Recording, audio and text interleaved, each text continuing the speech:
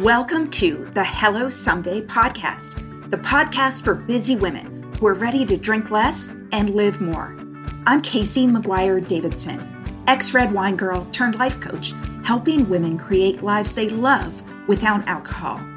But it wasn't that long ago that I was anxious, overwhelmed, and drinking a bottle of wine a night to unwind. I thought that wine was the glue holding my life together, helping me cope with my kids, my stressful job, and my busy life. I didn't realize that my love affair with drinking was making me more anxious and less able to manage my responsibilities. In this podcast, my goal is to teach you the tried and true secrets of creating and living a life you don't want to escape from. Each week, I'll bring you tools, lessons, and conversations to help you drink less and live more.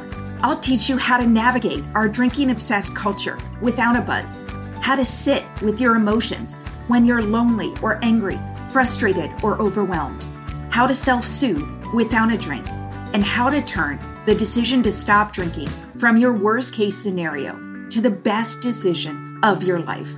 I am so glad you're here. Now let's get started. Hey there. I've got some big news for you that I have been not so patiently waiting to tell you about. After 6 months away, my super popular, completely free masterclass is back, and it's better than ever. I've been working on it for months, so if you have been struggling to get sober momentum, please go to hellosomedaycoaching.com/class. You can sign up for my free training, 5 Secrets to Taking a Break from Drinking, even if you've tried and failed in the past. In this 60-minute masterclass, I am going to share with you all the things you need to stop doing because they're setting you up for self-sabotage and what you need to start doing instead. I am giving you the steps and the mindset shifts that I go through every day with my private coaching clients, and it is completely free. So if you are sober curious, if you've been thinking about taking a break from alcohol, this class is going to set you up for success. I promise you, it is worth your time. So hit pause on this episode, go to hellosomedaycoaching.com/class and save your seat. Hi there. I am really excited for this episode because we are talking about therapy for women. And Amanda E. White is my guest. You might remember her because she was on episode 91.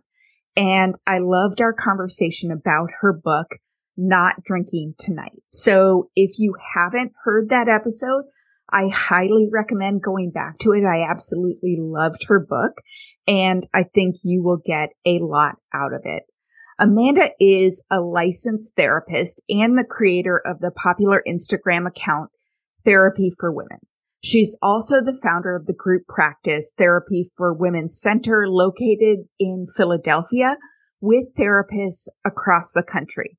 She's the author of the book, Not Drinking Tonight, A Guide to Creating a Sober Life You Love. And her work has been featured in dozens of publications, including Forbes, The Washington Post, Shape, Women's Health Magazine, and more. So Amanda, I'm so excited to have you on again. Yeah, thank you so much for having me, Casey. I loved our conversation, so I'm excited to chat with you again. I am too. And I follow your Instagram account, and I know so many people do.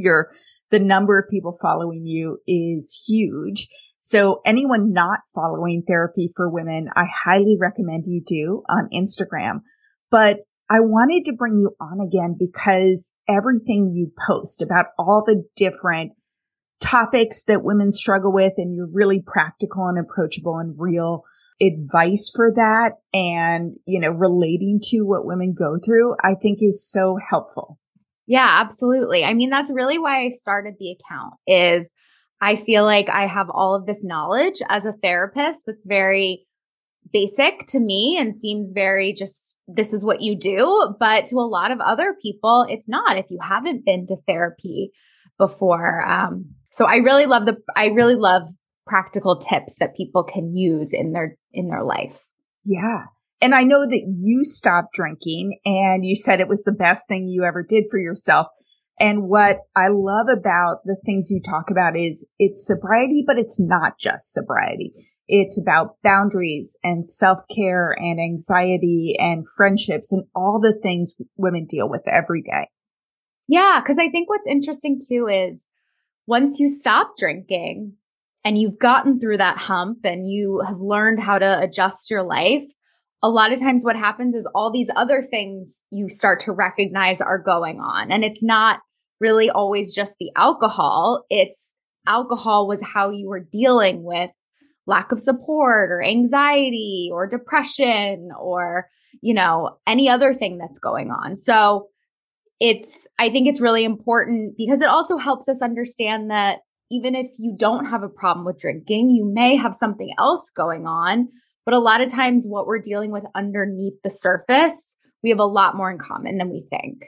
Yeah, absolutely. And I've heard it described as sort of two types of problems that you solve when you stop drinking. The first being the aftermath problems, meaning like your hangovers, you're not remembering shit, Yeah. lethargy, all that kind of stuff. And then you have the underlying problems, which is what you didn't have to deal with when you were drinking or the reason you were drinking. Yes, I think that is like the exact way to put it. And it's interesting too, because when I got sober and I was in grad school still, I was like, I only want to work with people who are sober. I only understand sober people. I only understand people who've struggled with addiction.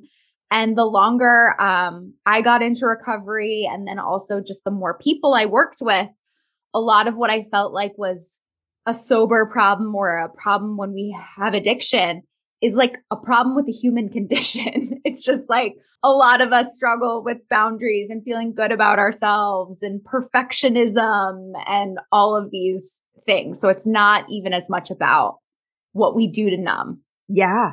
You know what's so funny is I kind of went a different way with my coaching practice, like the exact opposite way. And it wasn't because I don't think all women struggle with the same thing, but I mostly work with pretty high achieving women who also struggle with alcohol or, like me, I drank a bottle of wine each night and yet was, pretty successful in my career and had 2 kids and a good marriage and friends and all that stuff. Yet I was doing it all with a hangover every day, sort of working at 50% capacity at best. And so I started coaching sort of basically every woman I knew in corporate America, which was like, I followed all the rules. I did all the things. I climbed the ladder. I got my pats on the head and like, why am I unhappy? And I figured out that like when women drink too much and they're still holding all that shit together, it's 2 things I love. One, you have to get real really quick about all the things that aren't working in their lives because they're all the triggers to drink, right? So when you talk to women, just in coaching particularly, they think that X is the problem and they want to be coached on X. And they also like somehow want to posture and like not tell you like, oh, my life's great. My family's great. Marriage is good. It's just, I have anxiety about my boss. So 1, you get real right away. And then 2, once you remove the alcohol, it's like they've been running a marathon with, a ball and chain around their ankle. And then they have the clarity and energy to like deal with all the other shit in their lives. Yes, absolutely. And I think it's so interesting too, because that's a common thing that happens in therapy also is, we kind of come in with an identified problem. And then sometimes as you dig through, there's a moment sometimes that happens where people are like, oh, I have so many more things to work on than I thought I did, which can be overwhelming, but it also is like good because it helps. A lot of these things are connected. So when you start pulling at one thread, you start to see all of the places, where they connect. Yeah. Well, so what are the common things or the most common things that you see women coming to therapy for or women who would benefit from therapy dealing with? Yeah. So, and what I would say too is I think it's interesting to compare because a lot of times I see women who don't identify necessarily as having a problem with alcohol or even having the goal of cutting back. But as we dig into things, we realize that that actually may be a problem. So women often come to me because they feel unsatisfied with their life in some capacity. They're like unfulfilled in their relationships, in their job, in, maybe with their kids or something like that. I see a lot of women with anxiety and depression who kind of just feel like they don't know how to cope with day-to-day life stressors and how to cope with all of the demands and the pressure of being a woman, working, being a mom, and all of the things that they have to hold together. And I also see a lot of women who come in that are struggling with eating in some capacity. They are insecure about their bodies or they're, just struggling with some eating habits, some eating disordered habits and feel like it's, I think a lot of times we can feel like if I just solve this thing, like if I change my body or if I get my anxiety under control, or I get a new job, everything will be fixed. And once we start poking around, we realize that it's deeper than that. When I was drinking, I used alcohol to calm my mind, to relieve anxiety, and to sleep well at the end of a busy day. I didn't know that alcohol actually spiked my stress hormone, increased anxiety, and as little as one glass of wine a night reduced my sleep quality by 24%. I was really excited to find Tanasi, a better way to find calm, rest, relief, and to reduce inflammation.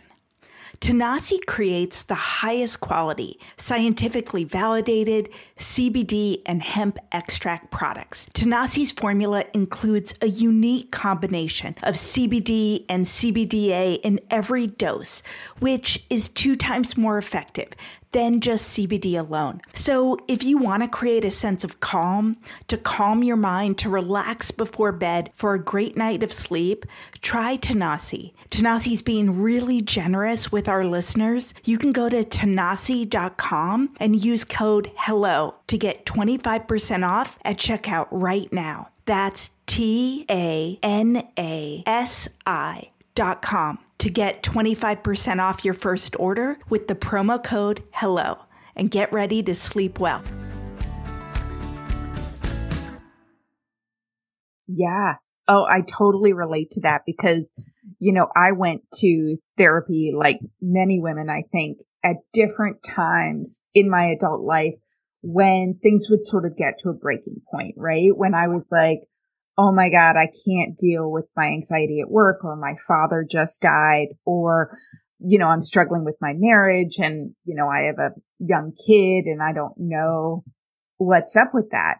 And then I would go in, do a little therapy, get some meds and be like, okay, Yeah. I'm good. Yep. So I'm going to stop doing therapy. And maybe a couple years go by and I go back. And it wasn't until I was about 4 months sober and I had sort of I felt so much better for a while and so proud of myself and confident, all the good stuff. And then sort of real life seeped back in and I had, a ton of very valid, stressful events in my work and felt totally overwhelmed. And I went to my doctor and said, I can't go back to drinking, which was my go-to coping mechanism. And I can't feel this way anymore. So you have to help me. And that's when I got in with a really great therapist and, some medication that I wasn't fucking up with drinking.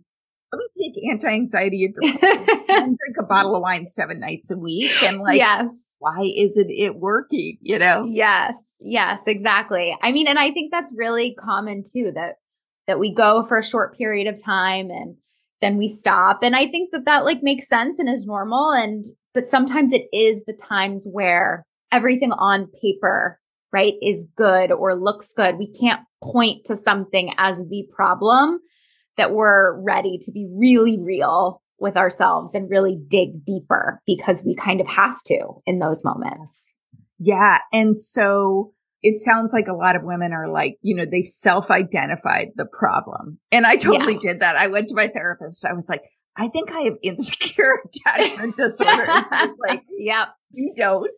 Yeah. It was just funny because I'd been seeing her for a long time and she was like, I know you read this on Google. Yeah.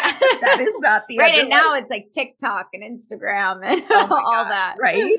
Yeah. So it sounds like there are all these like presenting problems that women are like, it's my weight. It's my eating. It's my boss, my job, my anxiety, and I'm scared to leave. So my big issue is X. What's underneath that for a lot of women? I assume some of it's like personal, family, but also the society we were raised in.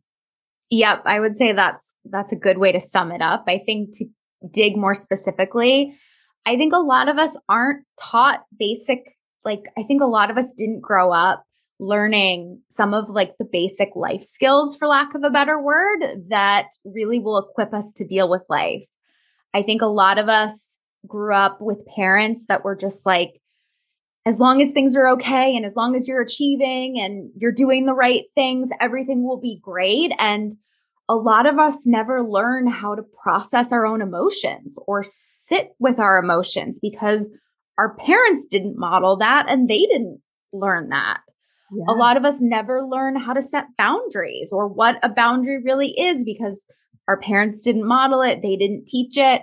So when you don't have foundational skills like emotional regulation, boundaries, the ability to be self-compassionate towards yourself, but also hold yourself accountable, which kind of I talk about as self-care. It's hard to exist in our society. I mean, it's hard in general, but that stuff is really missing because we don't know how to deal with our emotions and we search for something externally. And especially when it comes to, what we're sold in the media, we're sold that adults, when, life is hard, you drink to deal with it. If you look at any TV show, they show that. And when life is happy, we also drink to celebrate that. So I think a lot of us just don't know what to do when we're feeling, and I think we're also sold this idea sometimes that we should be happy 24/7, that, in the media, it's kind of talked about as just like happiness is your baseline. So a lot of what I also talk about and teach women about is, your brain doesn't actually care whether you're happy. Your brain and body care most about keeping you alive, even if you're miserable. Yeah. And it's like normal. It's like you're a human being. You're going to feel different things. You're going to have ups and downs in your emotions throughout the day, throughout the week. And so many women, I think, hold themselves to such high standards and beat themselves up and think that they need to be perfect. And they don't give themselves grace or compassion or any type of self-care because of that. And is there like a fear underneath wanting to be perfect or wanting to keep up this great front or wanting to be happy that like if they aren't that way, if they aren't perfect, then therefore they won't be loved and therefore they're not safe? Like, is that kind of going down? Exactly. I think one of the big things often that parents do inadvertently is kids are often praised for what they do, for their accomplishments, right? You're praised for how well you do in school or what you do in, with sports. And it's always a conversation about what you're doing, which can create this idea for kids that my value is tied to what I produce, what I do. And a lot of kids don't get the message because parents didn't get the message that, you're worthy just for being who you are and you don't have to prove it to me or anyone else. So I think that is I think a lot of women specifically feel like if they stop doing things, if they aren't accomplishing something, if they don't have something to show for what they did at the end of the day, they're not worthy or they're not lovable. Yeah. And not worthy for downtime or self-care. I know I feel that way even with my husband, and I've gotten a lot better, but like to the point where like, all right, I don't want him to listen to this. Like I'm coaching, I'm doing things all day. And then like I take little breaks and I like watch bad TV on my phone in between stuff. But like I will wait until he gets home to hop up and start like moving the laundry and doing the dishes. And, you know, like I'm like, why the fuck am I doing this? That's ridiculous. And yet, you know, I don't know. Yeah, well, I think we're taught that we're supposed to be it all. We're supposed to do all of the things, all the household chores, work, you know, be a super parent, just do all of the things. And I think that that's what's really, really, it's like that, you know, it's the double bind with women. Well, so how do you work in therapy to help women sort of feel okay, confident, worthy enough just by being, not based on what they produce or their job or, you know, all those things? Yeah. So, I mean, one of the first foundational things that I think is really important is helping someone understand mindfulness a little bit. When we're not aware, so many people think that they are their thoughts.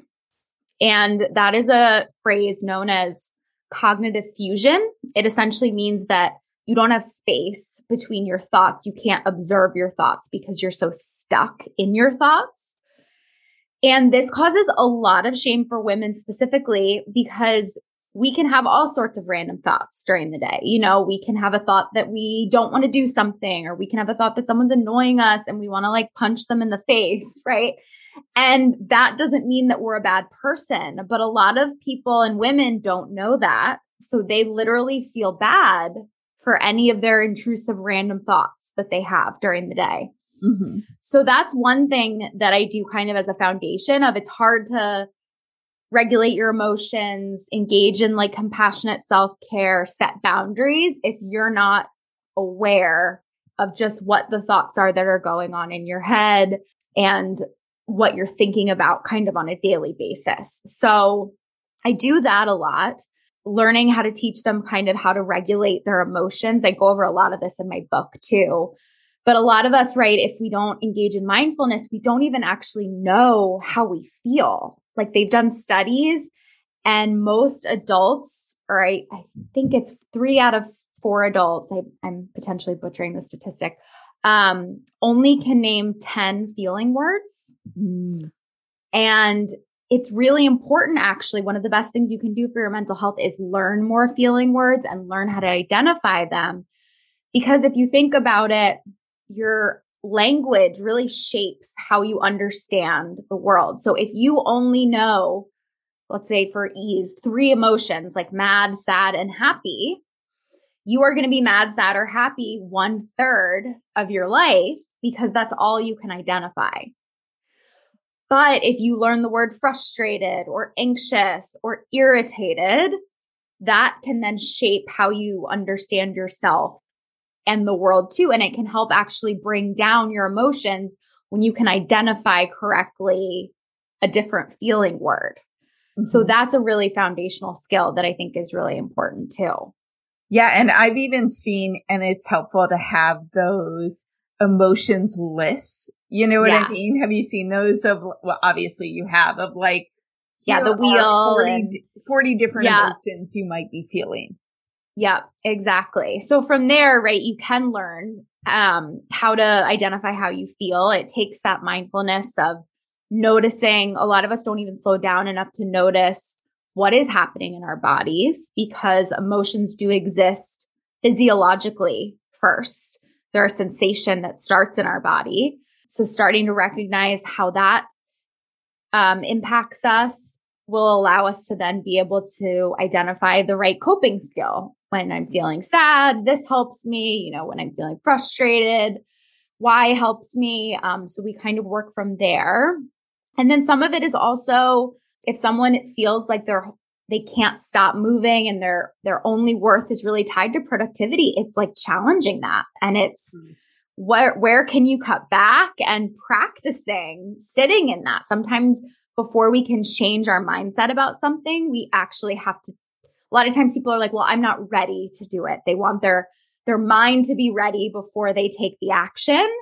And a lot of times it's actually, you have to take the action first Mm-hmm. And then your brain can catch up later. So it's like, drop a class or do one less thing or ask your husband to do this or whatever, right? And practice sitting in the discomfort of not doing everything and how it feels. Yeah. And gain you learn distress tolerance essentially that way. Oh, I love that you use the word distress tolerance, because a lot of people are, and I used to do this too. People, my therapist actually was like, I was getting 1 million emails a day and from my boss and feeling completely stressed and like setting my alarm at midnight so that I could check the stats for the day. So I'd be on top of knowing whatever number. And she was like, what if you just didn't check your email at night? What if you just didn't do it? And I said, well, that would stress me out more. Like I would be more uncomfortable. And the truth is that's so much healthier, but I didn't have that like distress tolerance of going through being uncomfortable. It was almost like I have to be on guard at every minute so that I'll never be caught by surprise, which is just like stressing your entire nervous system constantly. Yes. So we call that kind of like, it's like being hypervigilant. You're constantly stressed and looking and assessing. And what is interesting about that, right? And anxiety specifically is you do feel like it's better. You feel like, well, if I check more, it'll be, easier to do and I won't be caught off guard, like you said. But what happens is your brain actually starts to learn that the checking helps regulate your anxiety. So then you want to check more rather than if you actually make yourself wait and you don't check as much, your brain learns that your anxiety will naturally go down if you give time in between and you do something else. Yeah. No, completely. And I finally, after talking to my therapist, which really helped me, my husband always is like, how come I can say things to you like 20 times and your therapist will say it once? And you'll be like, my therapist said X, and he's like, seriously, are you fucking kidding me? I've been telling you that for years. I'm like, yeah, but she's, legit or whatever. The context matters. Right. And so I finally told my boss, hey, I'm not going to be checking email at nights and weekends, but if something, outside of office hours comes up that you absolutely need me to jump on, just text me. And so my responding to every email that came in on Saturday went down to maybe once every 2 weeks, she'd text me and I'd be like, okay, Yeah, absolutely. And it takes, it's like uncomfortable to do that and to practice. And it feels sometimes like the world is going to collapse, but then you learn from doing that things are going to be okay. And you start to trust yourself more. Yeah. And that distress was all about oh my God, if I say this, she'll think I'm not dedicated. She'll think I am not on it. And therefore, you're like, and then she'll fire me. Yeah. I mean? Yeah, exactly. And I think a lot of women have that in a lot of different areas as we kind of jump to conclusions of if this. And sometimes reality testing can also be helpful too, to kind of be like, what is the actual evidence for this? Where did I come up with this? Try it, be uncomfortable, and then figure out that the world didn't end. Yeah, exactly. Because I think the thing with perfectionism too, right, is we have this belief that if we're perfect enough, if we're on it enough, if we do enough, we won't fail and we can control all of the potential problems happening. But the reality is what's actually a much more powerful frame is being like, I'm not going to be perfect. I'm human. I will make mistakes. I cannot prevent myself from making my mistakes. It's impossible. Mm-hmm. But what I can do is learn how to repair things when I do make mistakes. And that it builds self-trust that is so much more stable than someone whose self-worth is based on external things that you're holding up and spinning all the plates and nothing can drop because I don't know how to pick up the pieces, rather than being like, I'm going to drop something, but I trust myself and I know that I'll be able to pick up the pieces. Yeah. And you know what's interesting? So my husband is a principal of a middle school at a private school, meaning the parents are like extraordinarily involved. Yes. And a lot of times it feels like they will do everything possible to not let their kids either face consequences or fail, even if they've like truly fucked up just because they're stupid. Right. And like, sixth graders are stupid at times. Yeah. Like it just is true. This episode is brought to you by BetterHelp. I don't know about you, but I cannot believe how fast this year is flying by. We're all busy, but one of the most important things you can do to make sure you're on the right path is to carve out some time to celebrate your victories and to notice what you wanted to change but haven't been able to yet. Whether you're navigating sobriety, setting boundaries, or striving to be the best version of yourself, therapy can be a game changer. Therapy is for anyone looking for growth and support. And if you're considering it, why not give BetterHelp a try? It's convenient, it's flexible, and it's entirely online. So take a moment for yourself and visit BetterHelp.com/someday to get 10% off your first month. That's BetterHelp, HELP.com/someday. But yeah, that's exactly it. I think that stems a lot of times in childhood is the helicopter parent, right? Believing that the kids that them failing will destroy their confidence and be the worst thing in the world. And a lot of parents, I think, believe their job as a parent is to prevent their kid from failing or making mistakes, which is actually like the opposite. You know, the goal of the parent is the kid can make mistakes and fail, and you love them and support them no matter what. And you provide that stable base. But yeah, when you grow up never failing without that experience, you don't have any confidence in your ability to get through things. And I think that ability to get back up when you've fallen is the most important skill. Yeah. So a big change is saying, I'm not perfect. I'm not going to be perfect. I'm human. So how do I deal with that? Or can I fix it when I do eventually screw up?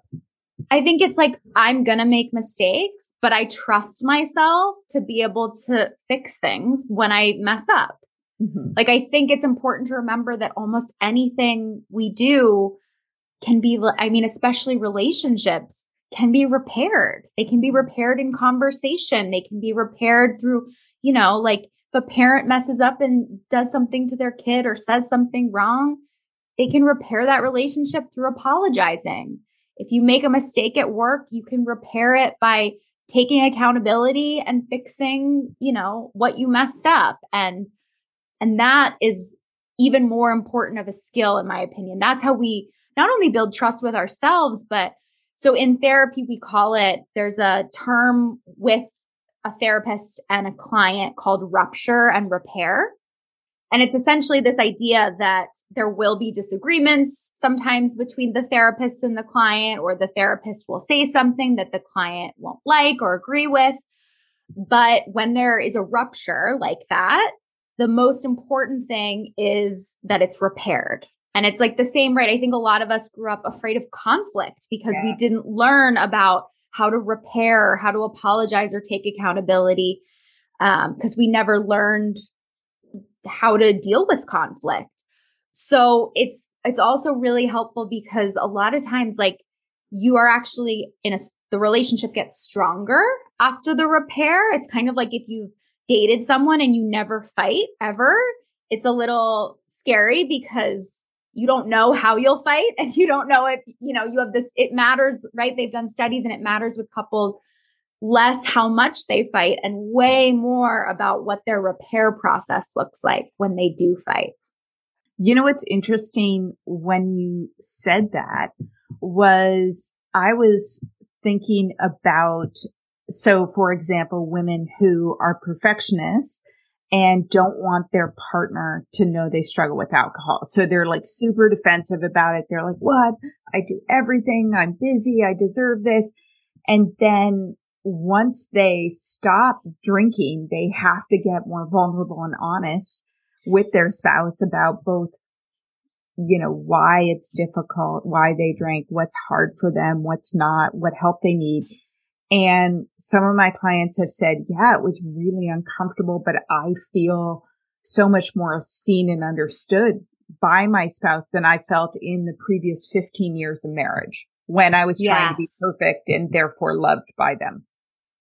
Right. Because they weren't actually showing up in that relationship authentically and vulnerably as who they were. So there was a fear there that they were loved because of what they were doing, right? For the family instead of who they are. Where when we can take down that armor, when we can be vulnerable with someone, when we trust someone that when we show them, our ugliest parts or the parts we're insecure about, that they're not going to leave, that is a much deeper knowing and a deeper foundation than when we think that the reason we're loved is because of everything we do. Yeah. I assume that you do see some relationships that, say they do all that and then it doesn't turn out well. You know what I mean? Like the foundation isn't there. Like at what point do you realize that that's true? Yeah, I mean, it's definitely a hard thing. I much prefer dealing with and supporting women where their significant others are supportive and understanding. Yeah. And it's hard, right? When your worst fear is then confirmed, it can really shake your confidence and your sense of self. And I think it's important, one of my favorite things about being a therapist is it's not my job to decide, right, whether someone stays or goes, or it's really up to them to figure that out. And I help them. One of the big things I love helping people with is having them talk to me about what their values are, what's important to them, what do they care about most. And we kind of then compare with anything, whether it's, their significant other, do they have those qualities with their job, with friends, whatever, and kind of giving them the tools to make that choice for themselves. Is this something that is workable? Is their partner willing to go to couples therapy? That can be a big thing that can repair a lot, but it doesn't work out for everyone. If the foundation, it really is, I think if that person has that, if the foundation is really based on what this person does for me, or if the spouse isn't willing to be vulnerable back and they kind of have a belief, they struggle with perfectionism in a different way, I think that can be really challenging to work through. Well, and I think in this happened to me more with work, meaning jobs and stuff like that. It was just okay, not great, whatever it was for a while, despite looking good on paper. And I'm sort of comparing this to some relationships. But I felt like, if I change job, it's just going to be same shit, different day, right? Yeah. Like this is universal. And therefore, at least here, I like these 5 people I hang out with and I can walk to Starbucks and I get to go to San Francisco. You know what I mean? Yeah. Like the bar is so low, but it's not bad, right? It's not bad enough, Yeah. Yeah, absolutely. And I think that is a common thing. And I think it's even more complicated, like you said, if you have kids with this person or if you've been with them for a really long time. I mean, it's really hard to disentangle your life.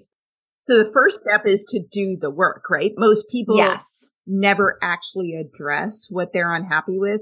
Is it because they don't even know what would make them happy? I think it's that. And I think it's fear. I think so many people are terrified of even asking the questions or looking because they don't want to know. Or in therapy, a lot of times people are afraid sometimes to talk about things because they fear their therapist will, become biased or say that they should leave or should do something else. I mean, a good therapist isn't going to do that, but it's hard to lie to yourself. You can't unknow something that you learn, which is scary. Yeah. I love that you said that because you had posted on your Instagram, which I thought was really interesting how to know if you've got a good therapist, or what are red flags or what are green flags about that. Can you say a little bit more about that here? Yeah, absolutely. So the first and most important quality in a good therapist fit is how comfortable you feel with them. Because if you are not comfortable with them, even if they are the best therapist in the world, it is going to be really difficult to make progress, because your comfort level with them impacts what you share, how vulnerable you are. And a therapist can't work on anything that you don't bring up, essentially. So I'm really clear with people. It doesn't matter why. It doesn't matter if it's just a feeling about someone you don't like. Find a new therapist until you feel like you can be honest with that person. So that is the foundation. And they've actually done research that it is the most important quality. It matters way more the connection you have with your therapist than their modality or style of treatment, or anything else.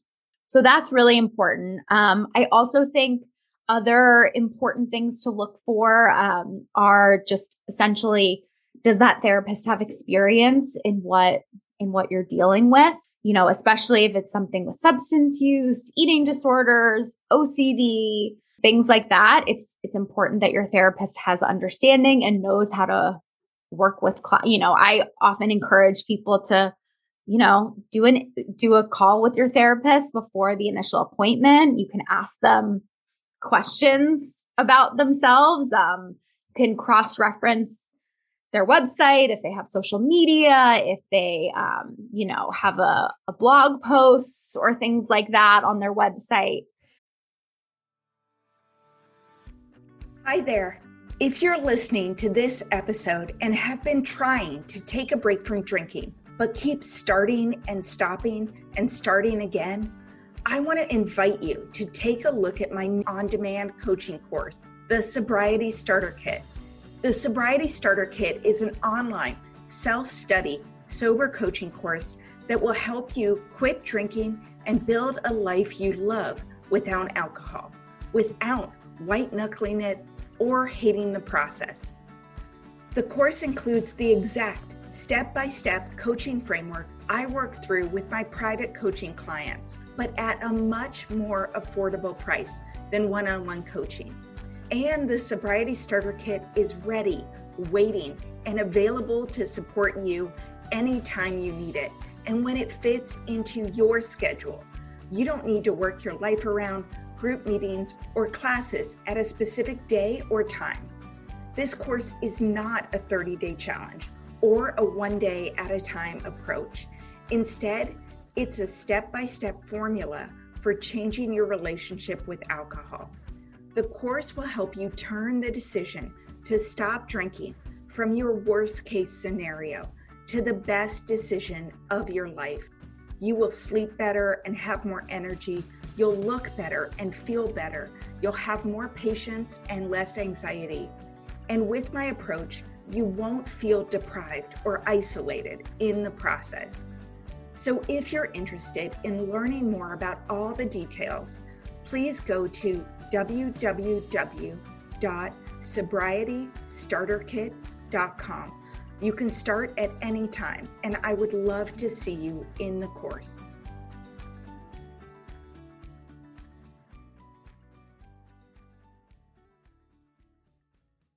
So I think that can be really important in just like getting a feel for if the person is a good fit. And some red flags really are kind of like, I think if you feel like you can't be honest with the therapist, you feel judged by them, you feel like they aren't supportive, or they just kind of like are judgmental about your circumstances. If a therapist seems to not be neutral and kind of seems like they have a bias towards doing one thing or another.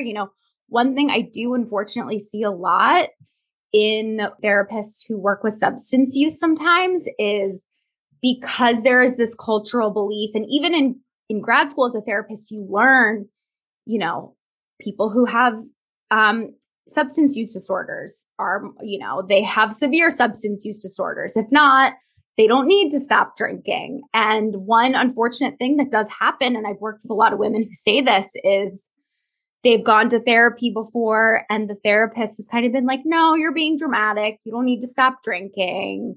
Or I drink that much and I don't have a problem. They use themselves as a reference point rather than being clear with the client about, is this right? Like it's the question about, is alcohol, it doesn't matter how much you're drinking. It's how is it impacting your life? Yeah.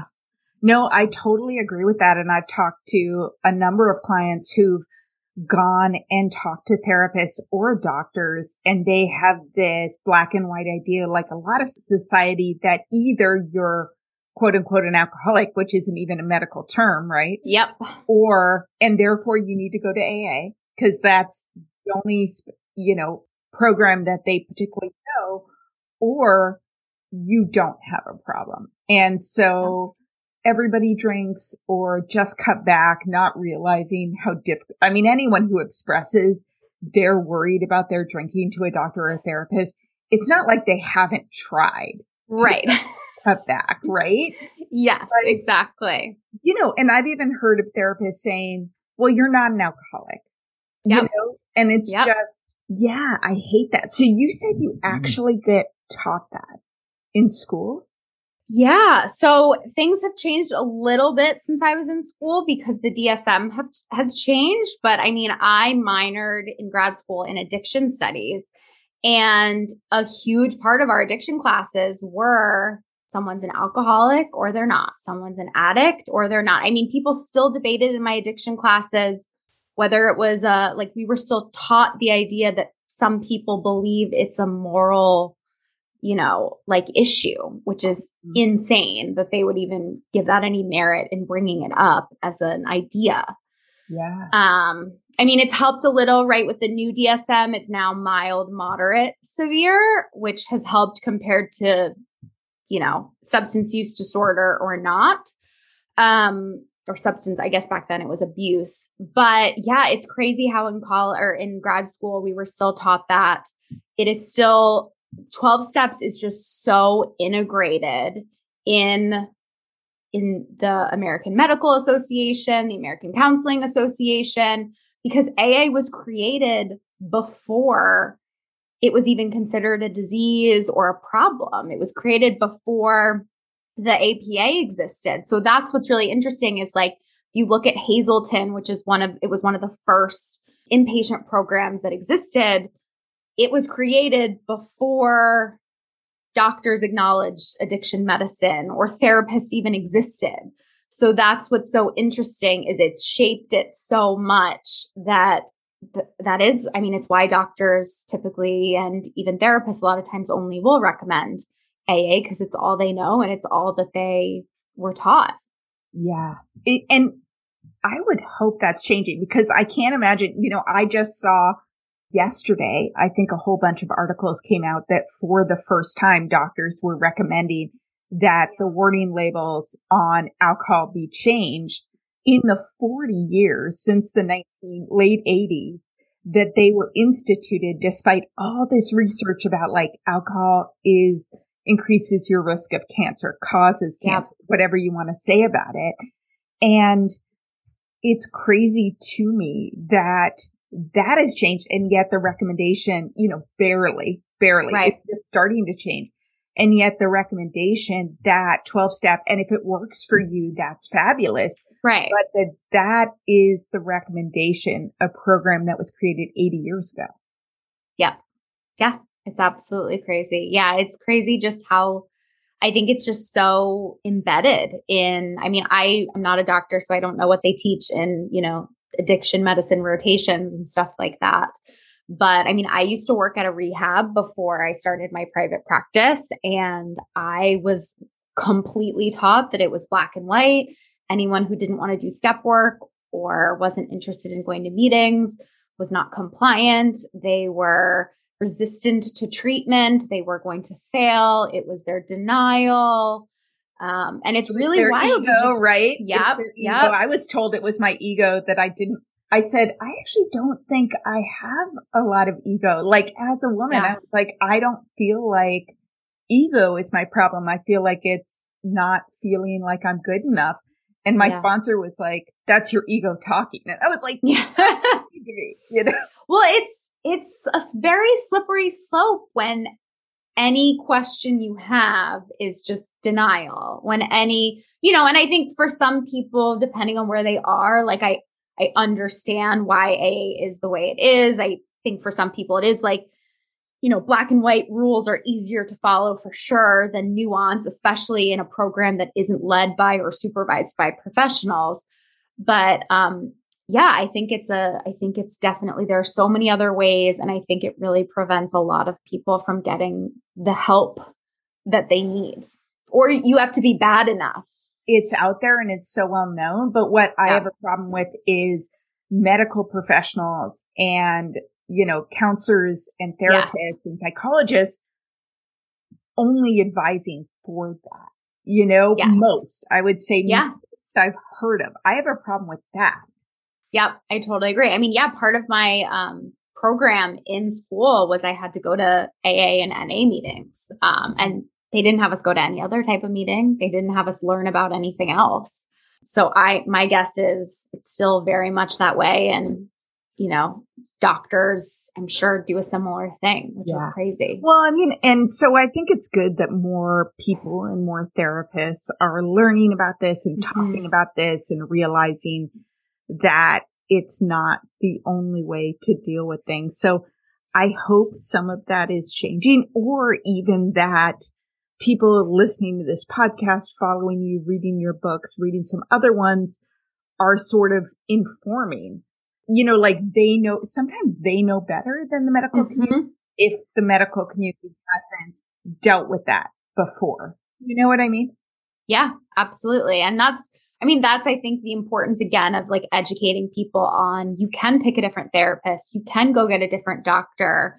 If they're telling you that you shouldn't worry about your drinking and you have a feeling that your drinking is a problem, like, it doesn't mean that you have to listen to them. And that's a huge belief I have in just with therapy and the importance of the client knows themselves best. Like, my job is to provide tools and help them, guide them and help them uncover things about themselves that they may not realize, but it is their life and their choice at the end of the day. And I think it's really sad how much that's like a radical idea. Yeah.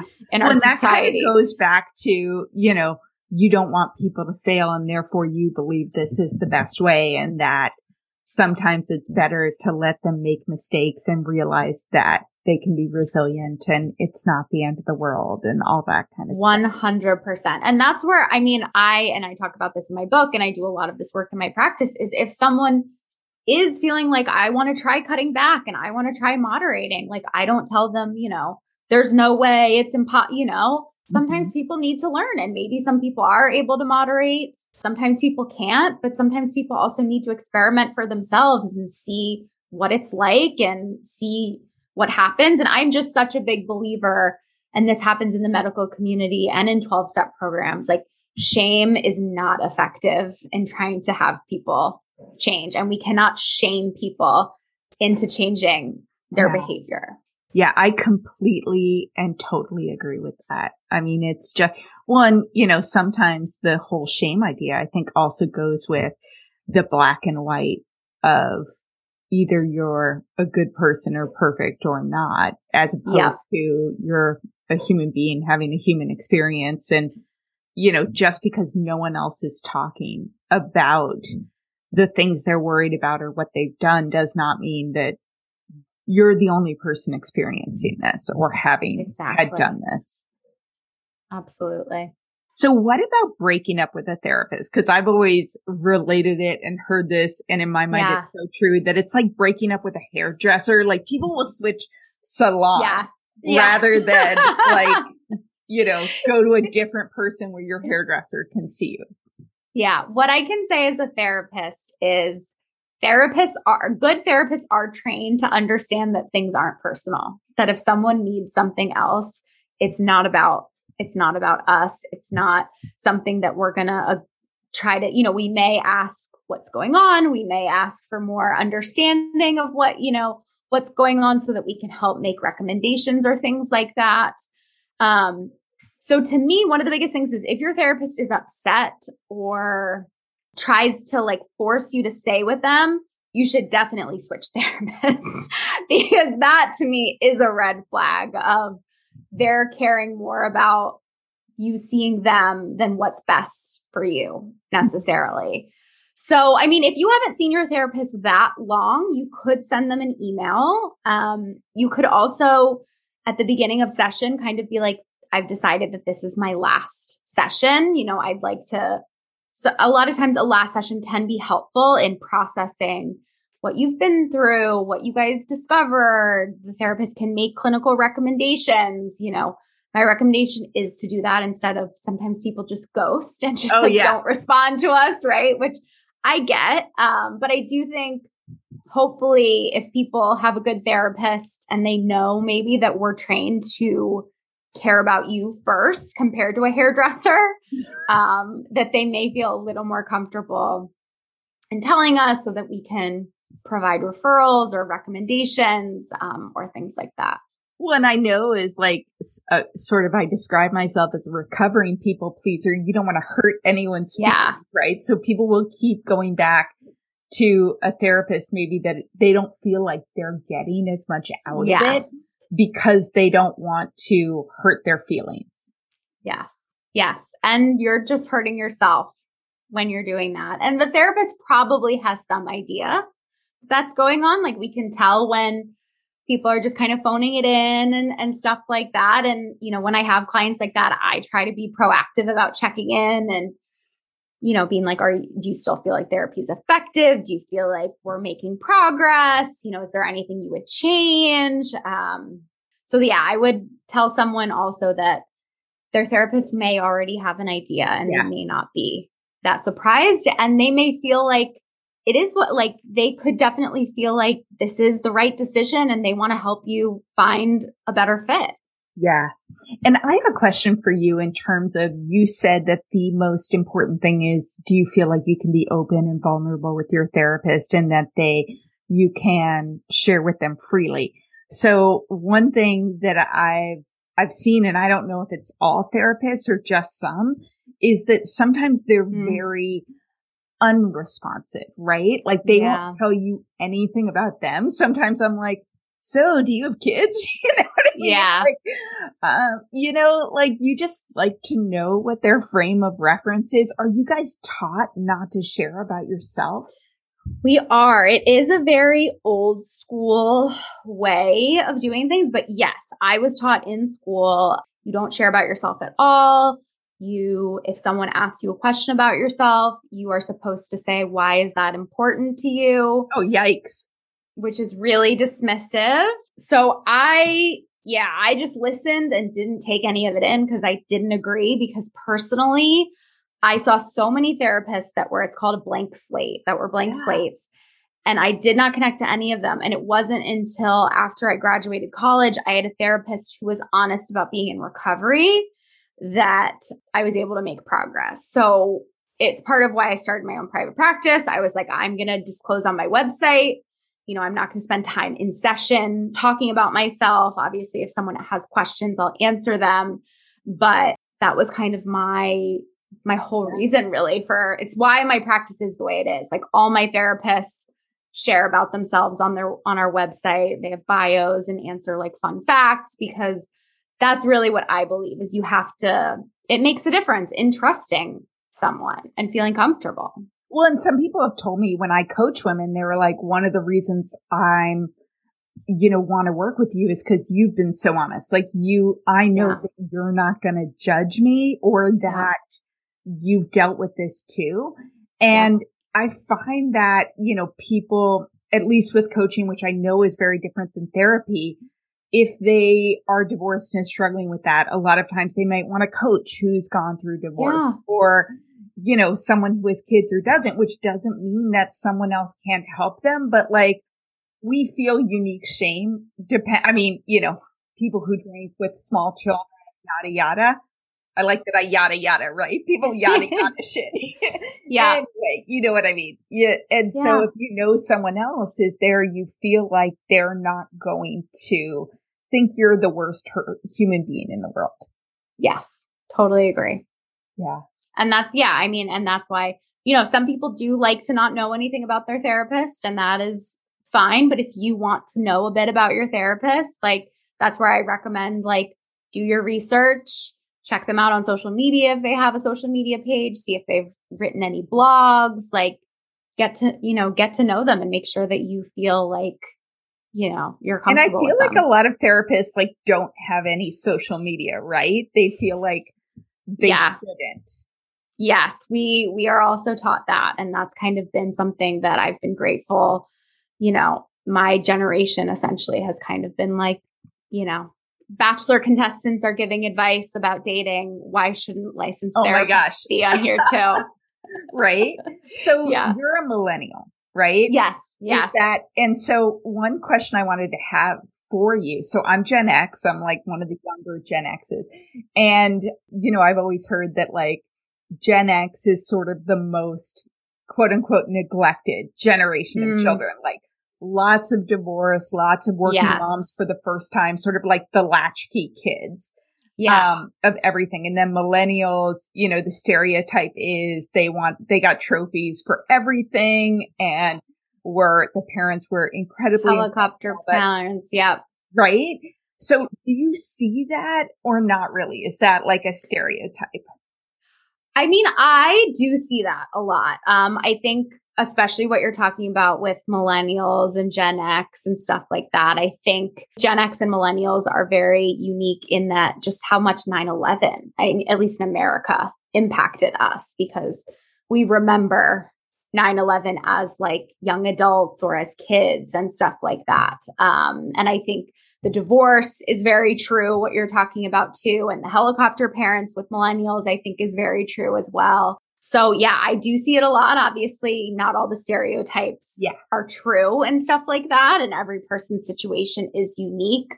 But I definitely see that, especially with parenting styles and how they change when your parents were, depending on your parents' generation and how old they were.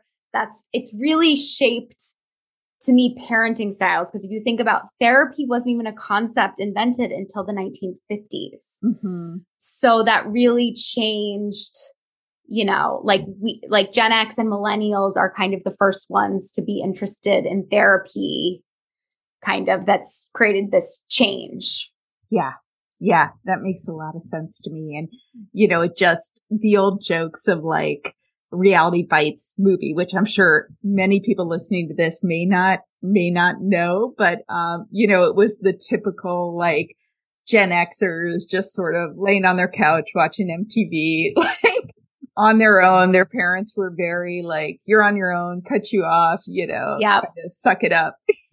And it was sort of interesting to me because I was like, yep, I very much remember being 11 years old and walking, home and then putting in my code on the garage door to get inside, and my mom coming home at 7, which is totally fine. But they were not coming to every field hockey game or every soccer game or anything like that. Yeah, absolutely. So one thing that you've written about as well that I thought was really interesting was you said that our brains are not very good at predicting what will make us happy. Mm. Yeah, there's a really interesting phenomenon where a lot of times our brains overly emphasize the future and overly think about, we tend to overly prioritize the impact of what will happen to us in the future, whether that's something we're dreading or something we're excited for. We overly prioritize that, which is why often I talked about in that post, it's not even always about what's happening to you currently that impacts your current mood. A lot of times it's what you're doing next. Mm. And the phenomenon can be kind of explained where I say, if you think about on a Sunday night, a lot of times people are more miserable on Sunday night when they're at home right, than Friday afternoon when they're at work, right? It should be, if it's your current state, you should be happier at home than you are at work. But it's the opposite because it's about what you're anticipating in the future. And because of that kind of overemphasis on what's going to happen in the future, we often are living kind of into the future and not present in what's currently going on. And that's where it can be really important that's where kind of that mindfulness comes in, of trying to be present in what you're currently going through. And also I share that because if people understand their brain overly prioritizes their future, they can kind of remember that might not actually be accurate, right? A lot of times vacation is not as amazing as we thought it would be, but also, right, having to, do that work project is also not as horrible as we imagine it to be. Yeah. And then, of course, my mind immediately went to, oh yeah, be happy where you are on Sundays and, et cetera, versus looking ahead to Monday. And then I also remembered that a new conversation is all about toxic positivity. And I wanted to get your take on that. Yes, I am a very big believer that toxic positivity is kind of everywhere. I think it goes back to what we were saying with like this idea that we should be happy all the time, that our baseline should be just being happy and content. And I think there's a difference with mindfulness mindfulness doesn't mean being happy or trying to force yourself to think about something in a different way. It's about mindfully noticing what's happening in your current reality, in the current moment. Mm-hmm. So when we're talking about that example, for example, I think it's not trying to force yourself to feel happy on Sunday if you're nervous, but it can also be recognizing, right, that you may, because of the way your brain works, you may be overly prioritizing how you're thinking about the future. Monday probably isn't as bad as you think it's going to be, and trying to be mindful of how you feel in the current moment. And I think really remembering we can feel multiple things at the same time. Yeah.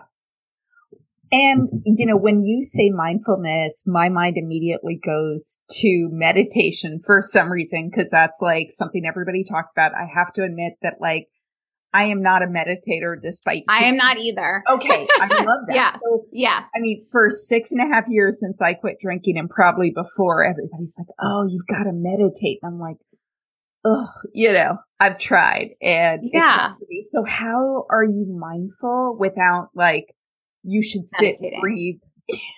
Yeah. I think there are a lot of simple ways to practice mindfulness. I mean, one of my most important mindfulness practices is exercising, or movement. So it's even stretching sometimes. It can be taking breaks during the day. A big part of my mindfulness practice is going for a walk at the end of the day. So it's really just trying to notice what's happening in your surroundings, not being on your phone or watching TV or doing 50 things at once. Distraction can have its place too. But even it can be as simple as if you're washing the dishes, getting really curious about, what does the soap smell like? What do the suds feel like on your fingers? Can you take a breath while you're doing that versus just rushing through it? Yeah. And trying to just, I think one of the biggest things is people think it needs to be meditation. It needs to be sitting down, and you can do or it needs to be a certain amount of time, and even a small amount of time practicing mindfulness can be really, really helpful for your brain. Yeah. Yeah. No, I totally hear that. And during the summer, my favorite thing to do is just to eat lunch on the stairs on my front porch. And then I kind of lay down and put my feet up and when you close your eyelids and the sun's shining and you can sort of see things moving across your eyes. I'm that's pretty cool. That's mindfulness. Yeah. Absolutely. And I teach my daughter, I'm the breathing, right, that I learned ages ago, smell the roses, blow out the candles. Yeah, exactly. So question for you. I know a big thing that comes up now is that people just can't find a therapist. Like word on the street is, I mean, I've actually had clients ask me because I love my therapist and they're like, oh, could you recommend her? And, you know, she's maxed out, right? She can't take any more clients. And so what's your best recommendation for what to do in that situation? It's definitely hard. I mean, with the pandemic and everything like that, I think it has just created, you know, even more demand. So it is really difficult. My recommendation is, I mean, you can look at different therapy websites. I think asking friends for referrals is a really great option. So there are different referral sites. There's like Psychology Today, there's Therapy Den. For people who are struggling with finances, I love a website called Open Path Collective, which matches people who don't have health insurance with therapists who are just starting their private practices. So they're looking to kind of fill their caseload. So yeah, it's really hard, but I think, you know, you can use Google, just start asking around and see if people can make referrals. Well, and part of me is like, get on wait lists, right? Is what I say. Like, yes, you do. I haven't had a therapist in 3 years. Obviously, if you need help right away, you know, do what you can to get it right away. But is 4 months really gonna make or break you while you're working with other tools? And it may be less than that. I think that's a huge thing. I think a lot of people don't want to be on wait lists, but a lot of times like wait lists work. Therapists have, like, a lot of people on the wait list don't like waiting, so they may have openings earlier than they expect. And the other recommendation I have is find a group practice, like something like I have. There are other group practices. It's hard when you're looking for an individual therapist who works for themselves because they're full easily. But when you have a network, you know, when you have 10 or 20 therapists that work in a group setting together, they're much more likely to have, you know, even if this person isn't taking clients, someone else is, and they're more flexible too. And is it easier now that a lot of therapists are doing remote settings? I know it used to be you drive into the office, you wait in the wait room, you come into the room, all that kind of stuff.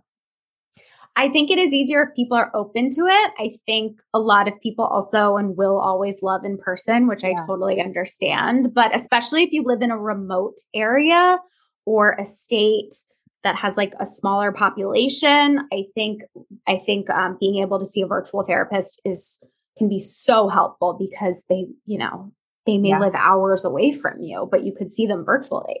When I also know women who are in small towns or small populations and they don't want to go to one of the 3 therapists they know because they see them at the soccer games or whatever. Totally. So it is nice that that's opened up a little bit to have more options there. I know that I've read that women are twice as likely to be diagnosed with anxiety as men. And also, you know, I read that nearly 1 in 4 women have received mental health treatment versus, you know, 25% versus 13% of men. Do you feel like that's cultural, meaning men are experiencing the same things and less likely to seek help, or truly men don't experience anxiety in the same way women do? I think it is a tough question to answer. I think it's probably both. Yeah. I do think men are very much underdiagnosed. It's under talked about. I think anxiety and depression manifests differently in men. I think they're less likely, you know, even if you think about depression in men, a lot of times it looks different in that it looks more like anger compared to, you know, sadness and struggling to do things. And yeah, I mean, it's a huge stigma issue with men of, you know, women have really broken through and been way more open about therapy, but a lot of men aren't and still feel the need to have this facade and this, you know, manly. Or they feel like it'll hurt them in their careers with their, if anyone found out kind of thing. Yes. So I think it's a bit of both. I think it manifests differently. I think women are more honest about it. But I also think women have different struggles with it. You know, I think like eating disorder stuff really impacts tons of women. Diet culture is a huge thing. Alcohol is a huge thing. Okay, I wanted to ask you, I'd actually pulled up disordered eating as my next thing because I don't want to short it. And I feel like I don't know almost any woman at any age who isn't dealing with some sort of diet culture, self-esteem, Yep. Control stuff. So will you talk about what you see in therapy with women, what they're dealing with and some of the things that you think might help? Yeah, absolutely. I mean, I totally agree, especially with especially with alcohol. I think the crossover is huge. Some studies estimate up to 50% of women who have substance use also struggle with an eating disorder. And I think that's actually underreported. And that's just people who meet all the criteria. But I think they go hand in hand so much. And really my whole thought about it too is that the problem is that diet culture and alcohol culture sell us the same thing. They're a different product, but diet culture tells us if we change our bodies and we look this way, we will be happy and outgoing and have friends and, have the life that we want. And then alcohol tells us that if we drink this, we will be happy and outgoing and have friends and have the life we want. And they're selling us the same message. It's just a different product. And I think that's what's so insidious about it, right? Is then it's complicated with drinking because women will sometimes starve themselves to make up for the calories, or they stop, once they get sober, they experience sugar cravings, or they haven't had proper nutrition for years, so they may gain weight. And one of the most heartbreaking things when I worked in treatment is a lot of women used to talk about, well, I would rather be skinny and high than fat and sober. Mm-hmm. And that was just, I think that sums it up. Yeah. Well, and so what is the work to decondition you? Because, in the same way as with alcohol, there is quote unquote fat phobia or thin privilege or, know what I mean? People do associate way more with some sort of you have less discipline or something like that.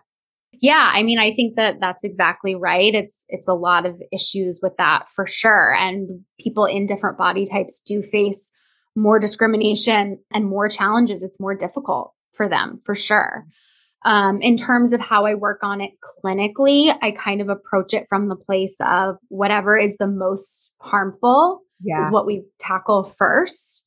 And then we kind of go from there. But a lot of times people do need to learn how to eat again. They need to work on their relationship with food. They may need to accept that they have a different body type than they thought when they were only really drinking alcohol and not eating. And it's really challenging. Yeah. Yeah.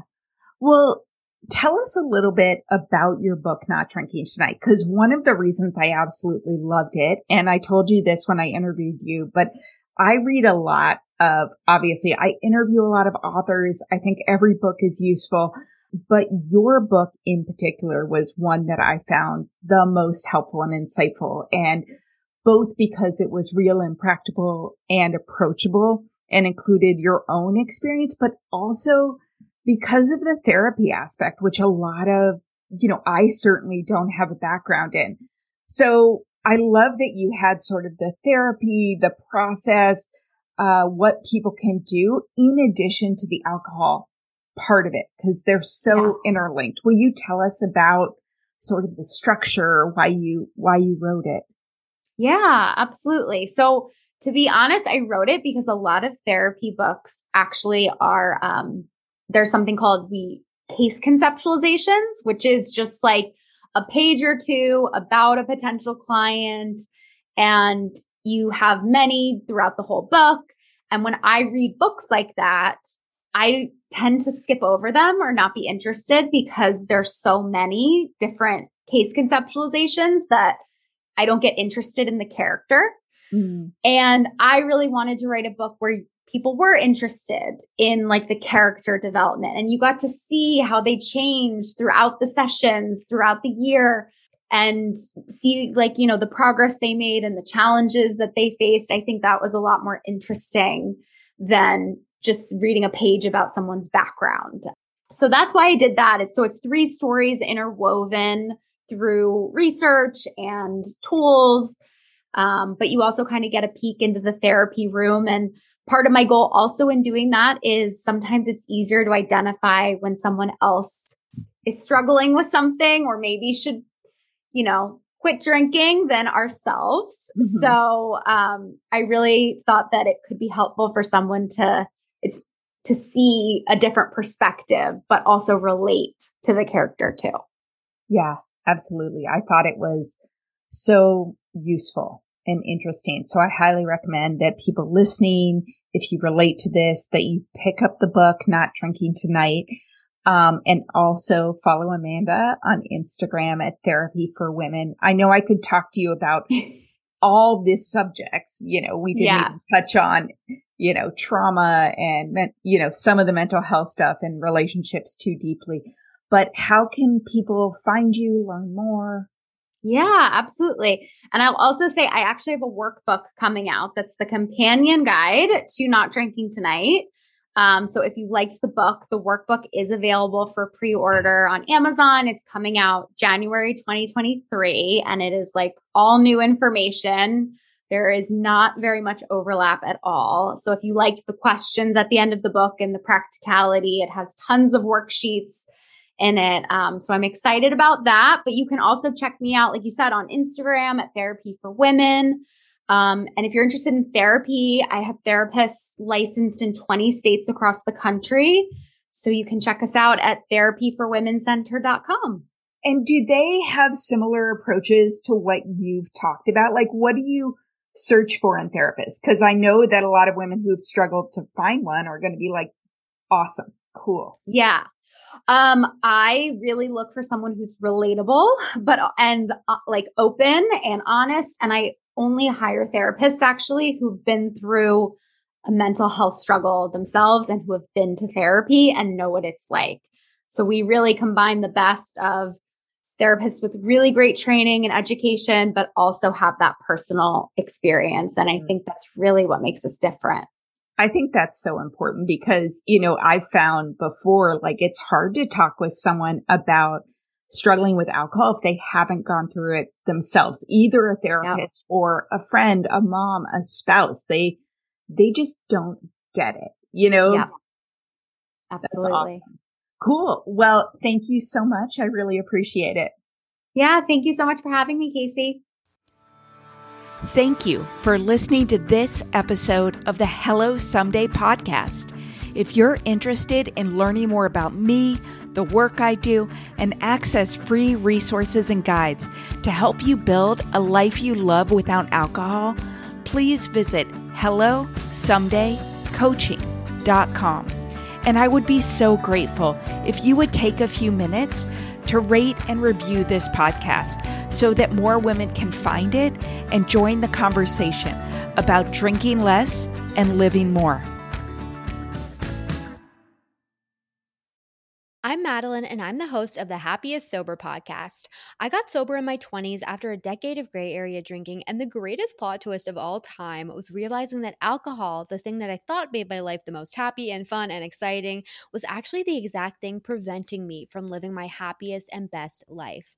My mom is 40 years sober, and she joins me on my podcast very often. I like to call her my part-time co-host, and I also bring you solo episodes where I share my top tips, tricks, and mindset shifts in sobriety, and lots of how-tos for navigating all the things sober, from weddings to parties to holidays to bachelorette parties to trips. I'm also joined by so many guests who come on and share their sober stories, and they're all so inspiring. I'm here to show you that life doesn't end when you quit drinking. In fact, it's very much the opposite. And no matter what your relationship was with alcohol, life can be the absolute happiest when you're sober. New episodes come out every Tuesday. You can listen to Happiest Sober podcast wherever you get your podcasts.